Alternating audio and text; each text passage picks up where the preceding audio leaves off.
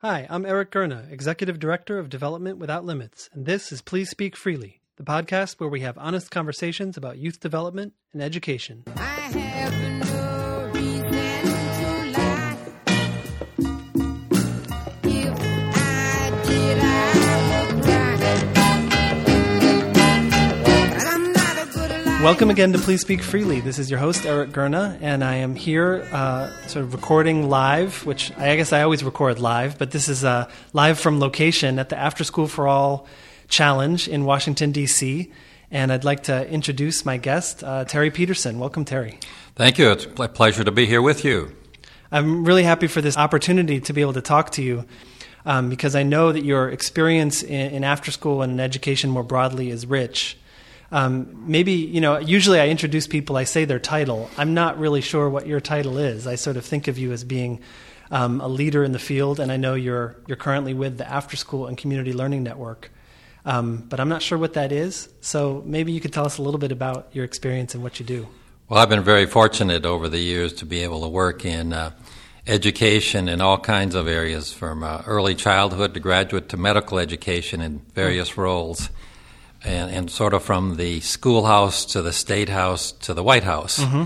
And I've worked on major education reform issues at the state level and testified in many states on major reform from reading to teacher quality. Mm-hmm. But in the last few years, I've spent a lot of time working in this area of expanded learning opportunities, after school and summers. It has a special interest to me. It's not the only thing you have to do, obviously. Sure. But it's a time and space where a lot of kids can drift from 3 to 6, in the summers. And on the other hand, it's a great time to help them catch up, keep up, and get ahead. Mm-hmm. And it's a great way to build school-community partnerships and partnerships with families. Where the regular school day, it's good to do those things too, but it's much more difficult, much more structured. Plus, young people need a whole set of other players and experiences to be successful in these changing times. Mm-hmm. And you mentioned varied experience, and we were joking a little bit before we started.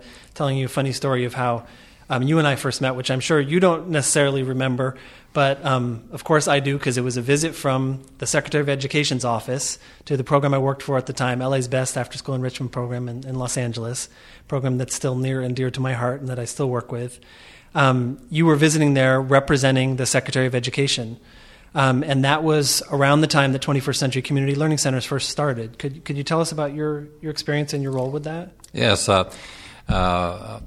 Early on in the 90s, there weren't a lot of high-quality after-school programs. There were a lot of them around, but they weren't really tuning in very much to learning and engaging school and community partners. There were programs in communities and programs in schools, mm-hmm. but not necessarily talking to each other and taking advantage of that rich interconnection. Right. And in 1994, when the Elementary Secondary Education Act was passed, there was a little bitty program put in by a couple members of Congress called the 21st Century Community Learning Center.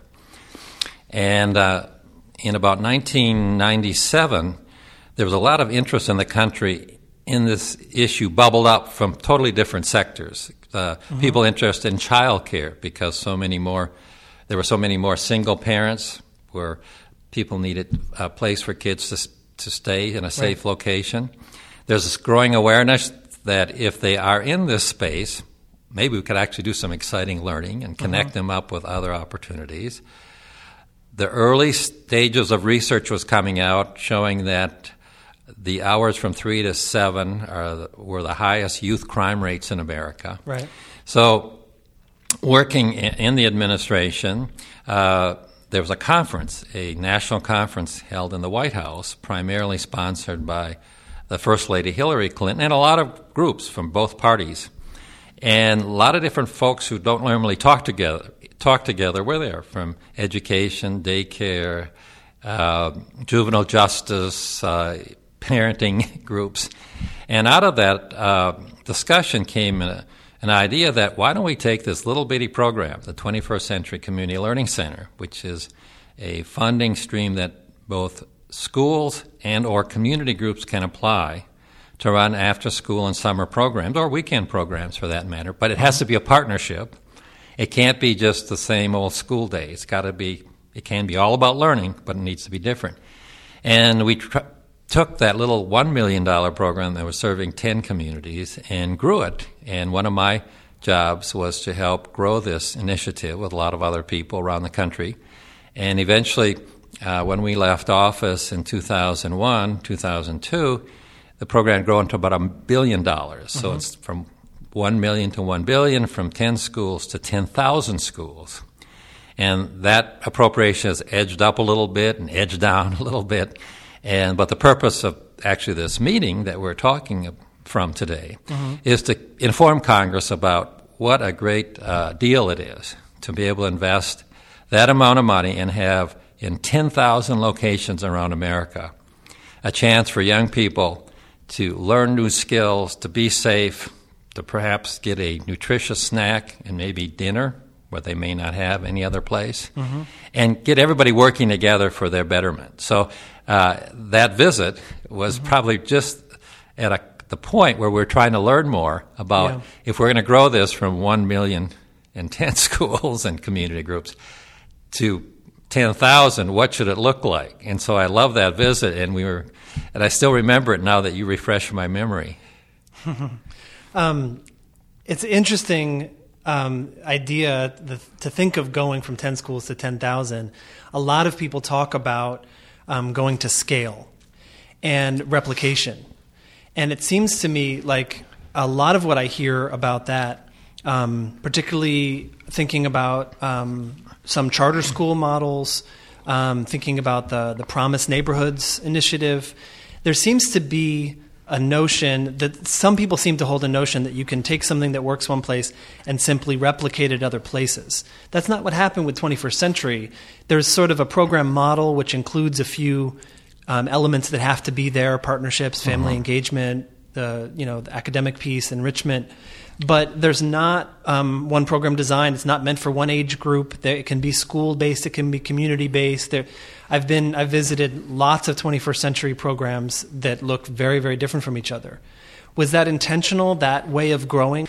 Yes, it was. And I think part of it is that a number of us who were involved in that effort from all kinds of different perspectives had worked in places where we had a chance to try taking things to scale in other venues. I had the rare chance to lead a very successful, large-scale school reform effort in a state that had 1,400 schools. Yeah. And in a very local control kind of state, from the typical state has, some suburban schools, inner cities, very, very rural schools. And when you're forced to think about if you really want to improve education for all kids, then you have to think about what can you do in preschool and what do you do in the third grade, and what, in a rural community, what do you do in the 8th grade in a suburban community, what do you do in high school? Once you're forced to do that, you realize that one-size-fits-all model is not going to work in America. It might work in some other country, but our system of state control primarily for education, and then most states have given the control to school districts, and then some school districts have given control to schools, and then lay on top of that this time frame, 3 to 6 summers, no one has authority over. So you have to find partnerships. So that was, and other people had worked in this arena, for example, some of your old colleagues in California in large cities with lots of sites. Other of our folks that worked with me had worked in other states or federal programs. Run some big federal programs like Teacher Quality. And they too realized that they said, we got to design this differently. We got to design it so that the genesis of the specifics comes from the local people. And there's all kind of research in business and education. If you want better outcomes, the people who actually work on the program have to set the outcomes and be enthused about them and work to achieve them. So and if you're going to have a diverse country, all those age levels you mentioned and different providers working together, you got to give them flexibility. So the idea was to provide a framework. But within that framework, there's lots of possibilities of how you can put that together. And the trick is then as we found subsequently, is then how do you hold such diverse programming accountable on one hand, and then how do you improve it over time, because there's different goals, different objectives, but not totally. When you dig into it, they're similar. So that necessitates then partnerships and collaboration across cities, if there's city systems, and some of that's happening in the U.S., across states. There's a number of states now after-school networks. And I think that's actually the strength of this. It's not easy to explain what it is, which is in this 30-second or 15-second soundbite media climate. Yeah. That makes it difficult. But it does, in fact, match the nature of America, and also matches, I think, something really current now, and that is real interest in personalization, tailor-making things, local control. But even though there's local control, people want to be part of a state or want to be part of America. So this is kind of a nice mix. And it seems that some people now want to change or expand the notion of what 21st century community learning centers are, or what the funding can go towards. So I recently had the opportunity to speak with Jennifer Davis of the National Center on Time and Learning on Please Speak Freely. And I guess she also worked in the department sometime in that era and talked about being involved with 21st century, and the idea that from her perspective, 21st century needs to sort of evolve to current thinking, and that therefore schools and districts and states should have the choice to use that funding for work to expand and extend the regular school day, as opposed to it being restricted to use in after-school, summer, weekends, out-of-school time. How do you feel about the current debate, the current conversation about 21st century and just the broader field of after-school in that way? Well, I think probably I would start at a little different place, and that is, what is the goal of the school improvement effort, and does extending the school day fit into that, number one, and two, do you have the money to do that? Extending the school day is a very expensive proposition. The models that have been talked about the most, a school of, let's say, 850 students, it would cost almost $1 million to extend the school day an hour and a half. There aren't many places around America that you can find $1 million year after year to do that. Second point is that I've worked in education with educators. I'm an educator for a long time, and education's like gravity. If you don't have a real push to do something different, it just falls back to like it was. And the concern a lot of people have, and I have, that just extending the school day, you may start out with high aspirations and different aspirations. It will end up, for the most part, being like the previous 6 hours or 6.5. And so is adding another hour of the same thing at 3 in the afternoon a good use of time if it costs $1 million and you can't sustain it? So now play that out now with the 21st Century program, 21st Century Community Learning Center program. The typical center is funded at about $150,000. So this isn't a zero-sum game. So to extend the day an hour, hour and a half in a school of 850 students, you would have to close down 7 current 21st century programs, all of which are in high-poverty communities already. Right now, in the latest statistics I have seen, the typical 21st Century Community Learning Center regular participants, 72% of them are on free or reduced lunch. So that's very concentrated. So you'd be taking programming away from 7 sites to give 1 site an extended day. So my preference would be, let's talk about how you're going to reform those first 6.5 hours. First, and it's interesting, I had 2 people talk to me about this in the last couple of days. One, a principal who has an interesting job. She's both the music coordinator for a school district of 6,000 students, the elementary school principal, and runs the whole district summer learning program. Wow. And she said, we really should think of it this way. Think of school reform, whatever the day is, whatever hours it is. Let's get that right. Then she said, then you should think about how can we expand time and partnerships after school and summers.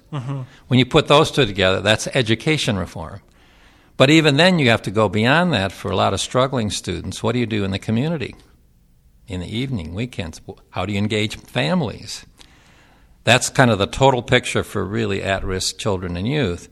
So I think what happens if you just extend the day, first of all, you can end up with more of the same, very easy by default, even if you don't start out that way. Right.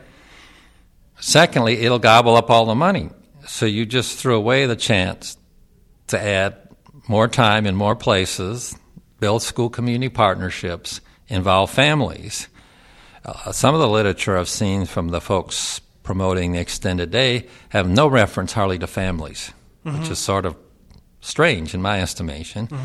And when you push them, you say, one way to keep sort of folks honest about really offering more engaging and broader learning in an extended day is to have community groups equally at the table, which they should be able to then apply for grants with schools as partner, or as we currently have it, that can happen, or schools can apply with communities that partner. But it's an equal partnership. And some of the advocates of extending day don't want that. They don't want necessarily community partners, and they don't want to necessarily include families. And they don't like to, if you push them and say, okay, let's have some way to assure that the learning will be different than the typical school day. Let's talk about engaged learning, hands-on learning,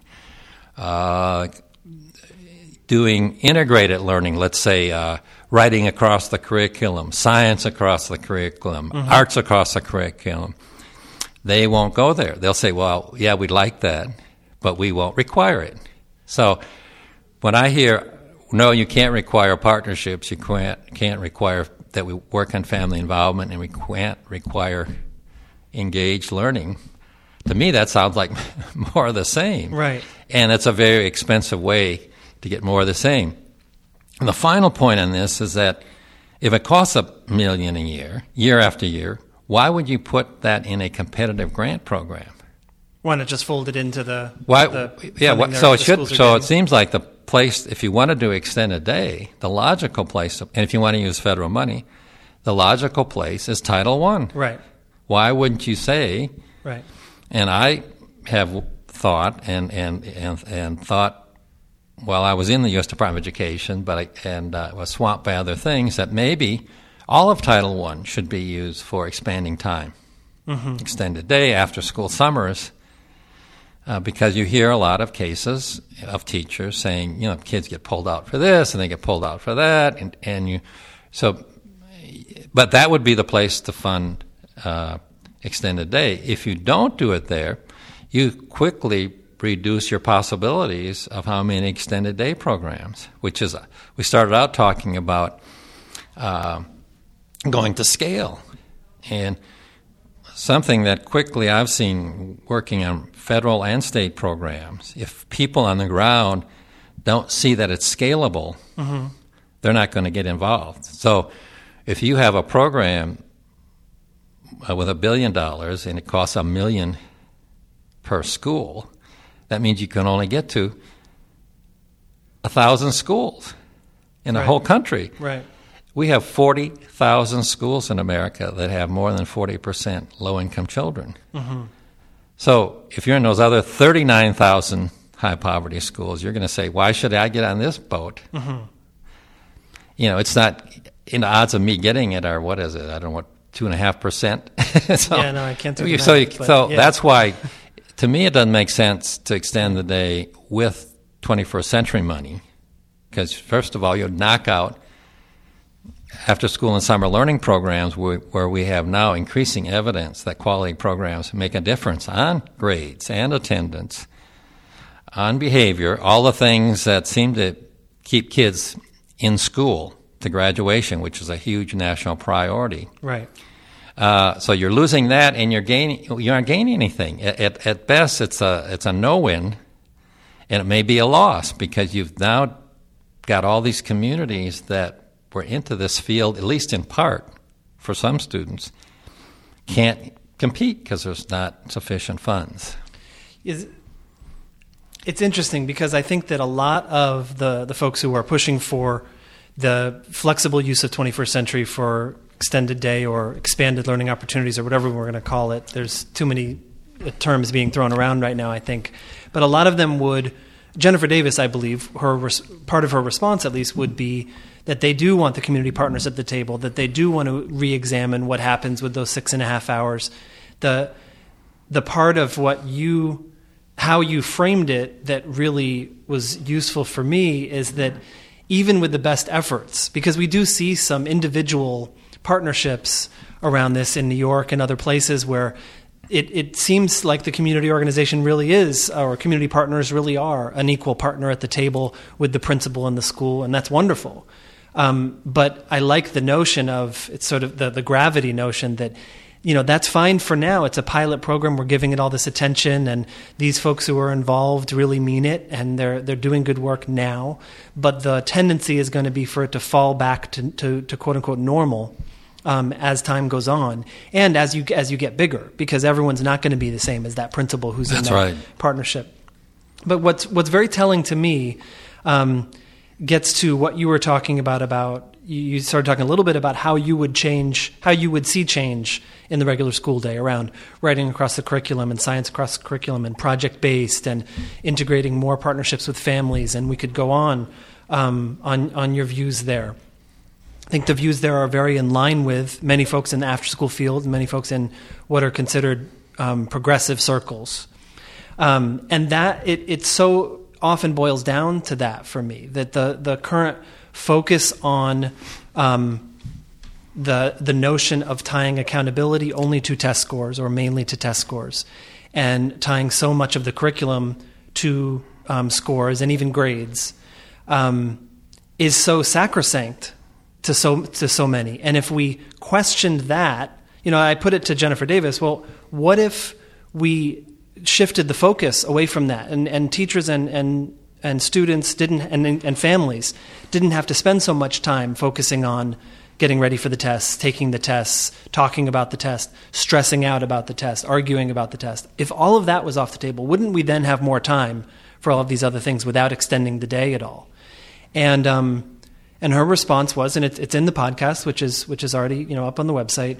Her response was, there's a conversation to be had there, and certainly I believe that she gave some indication that she would be open to less of a focus on testing, but that she's not ready to push in that direction, that accountability is important, the tests need to be improved, the way we get the information needs to be improved. I put the same question to Jeff Canada, head of Harlem Children's Zone, who I haven't spoke with on the podcast, but was at a conference recently, the Beyond School Hours conference, where he gave a keynote and had the opportunity for question and answers. And my question for him was, based on his sort of operating principle that what's good for middle class and wealthier children and families is good for everybody, and that we should be expecting the same sorts of resources and supports for economically poor kids as we would be providing as are provided currently for wealthier kids. Taking that principle, I said, it seems to me that the wealthiest among us aren't faced with the kinds of what I see as toxic pressures of the high-stakes testing. I mean, if you look at the example that I used was the Sidwell School here in Washington, where the Obama kids go. They don't deal with that. They don't deal with those pressures. So if they're not dealing with that, and if they're getting what's considered the best education, why shouldn't we fight for the young people who we represent, who we work with, the families who we work with and represent and engage with, for them having the same sort of learning environment? And he said the same thing. I'm not ready to say that. He said the tests need to be improved. We need to get the data quicker. We need that there's improvements to be made, but I'm not ready to say that. And it wasn't even I disagree. It was I'm not ready to say that. So it seems to me like we're often sort of circling around this main issue, which is what drives education in general. How do we define success? Well, that's true, and I think we probably start with the specifics without talking about where we want to go. So, for example, I think there's pretty universal agreement now that almost every young person in school today should graduate from high school. That when you look at any projection of jobs and to be a good citizen, Sure. that's pretty much almost a minimum requirement. But 30% of our young people don't graduate from high school, and that percentage has been stuck there for a long time. So let's look at some of the research on what are predictors of graduating from high school. Some of the work that Belfance and others have done. They've looked at as early as 6th grade. You can predict, not with certainty, but a lot of degree of certainty, what young people won't graduate from high school. And what do they find? It's poor attendance. It's misbehavior. It's failing grades. It's not being engaged in sort of the life of a school.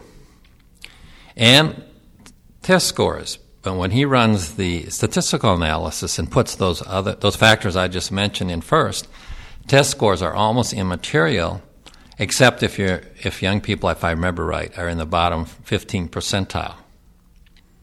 So it seems to me, if we're looking long term, we say we want everyone to graduate from high school. So then it would seem that both in the school day and after school and summers, we would work on improving those factors, grades, being engaged in school. Part of that is completing homework. Kids miss homework, then they get disengaged. Being involved in activities beyond the typical school day, so they see some attachment to learning and school, even if the program's not in a school. Well, we now have some evidence. Durlak and Weisberg just did a fabulous meta-analysis of some 68 studies, not schools, studies, 68 studies, and found that programs that, in fact, offer programming that builds social and emotional development and academic development, not just academic development, do in fact have meaningful gains in attendance, less misbehavior, better grades, better achievement. So I think that helps give you a clue to what you said is right on target. But I don't think we should necessarily use the same metrics for after school that you do for in school, because then you're almost for certain going to guarantee the extended day is going to look like more of the same. Right. So I think I would really separate school with its goals and metrics, and after school and summers. Some of the metrics will be similar and some will be different. Why should we think that a young person at 3 or 4 in the afternoon would want to learn the same things in the same way they may have at 10 in the morning, or in a beautiful summer June day at 1 in the afternoon, that you would, want to learn reading and math the same way you might have at 9 in a regular school day. So this allows you to, now that doesn't mean I'm saying they shouldn't work together. Absolutely should work together, but I would almost plan each other's strengths. In other words, don't just say, let's make it uniform, and that's the danger of the extended day. Let's make it all uniform. We know the 6.5 isn't working so hot, now let's make it 8. That makes no sense whatsoever. Let's redo the 6.5. Let's do after school, somewhat different but interconnected and related, and take advantage of the strength and opportunities of both. And because after-school programs tend to use school-community partnerships, volunteers, college students, high school students, the costs are substantially less. So it's more likely to be sustainable over time. So one goal is let's increase the high school graduation rate. Another goal we hear a lot is let's help young people be more career and college ready. There's some really good long-term studies done by Cliff Edelman in the U.S. Department of Education. I think he's retired now, but they were multi-year studies looking at, and here is where you see a real gulf between low-income students and high-income students in going to college, particularly post-secondary institutions of any kind. There, what seems to make a huge difference is the courses young people take. But it isn't just math and reading courses. It's advanced science courses. It's advanced placement courses in any subject. It could be music. It could be whatever. It's taking other languages. They are for higher income students. It makes marginal difference, very little difference, if they take these courses. It helps if you really want to go to a high-end university. But for low-income students, it changes their odds of going to post-secondary education dramatically. So then if that's a real goal, then let's look. And by the way, he found something similar that Balfant found on dropouts. If you include first the courses these young people take and differentiate them between kind of the more challenging courses, test scores don't make that much difference. Right. So we're saying we want to increase the graduation rate, and we want to increase the post-secondary going rate, but we sort of ignore the big studies that tell us a broader range of results we should watch and look for. And that, if you do that, then you'll see that test scores are part of it, but you need a set of multi-indicators and have a way to intercede when those indicators aren't looking so hot. Years ago, I had the opportunity to put together, actually, as I mentioned earlier, a huge state education reform package. And one of the drivers then was the nation at risk.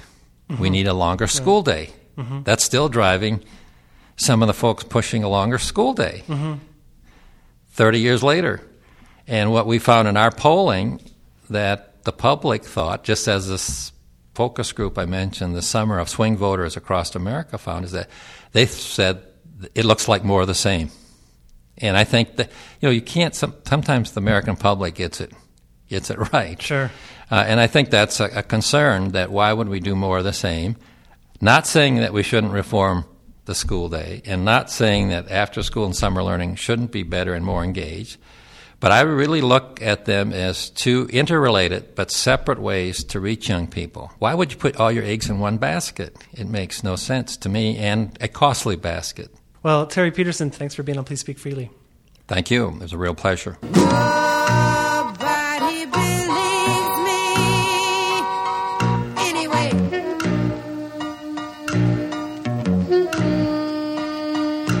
Why tell the truth every day?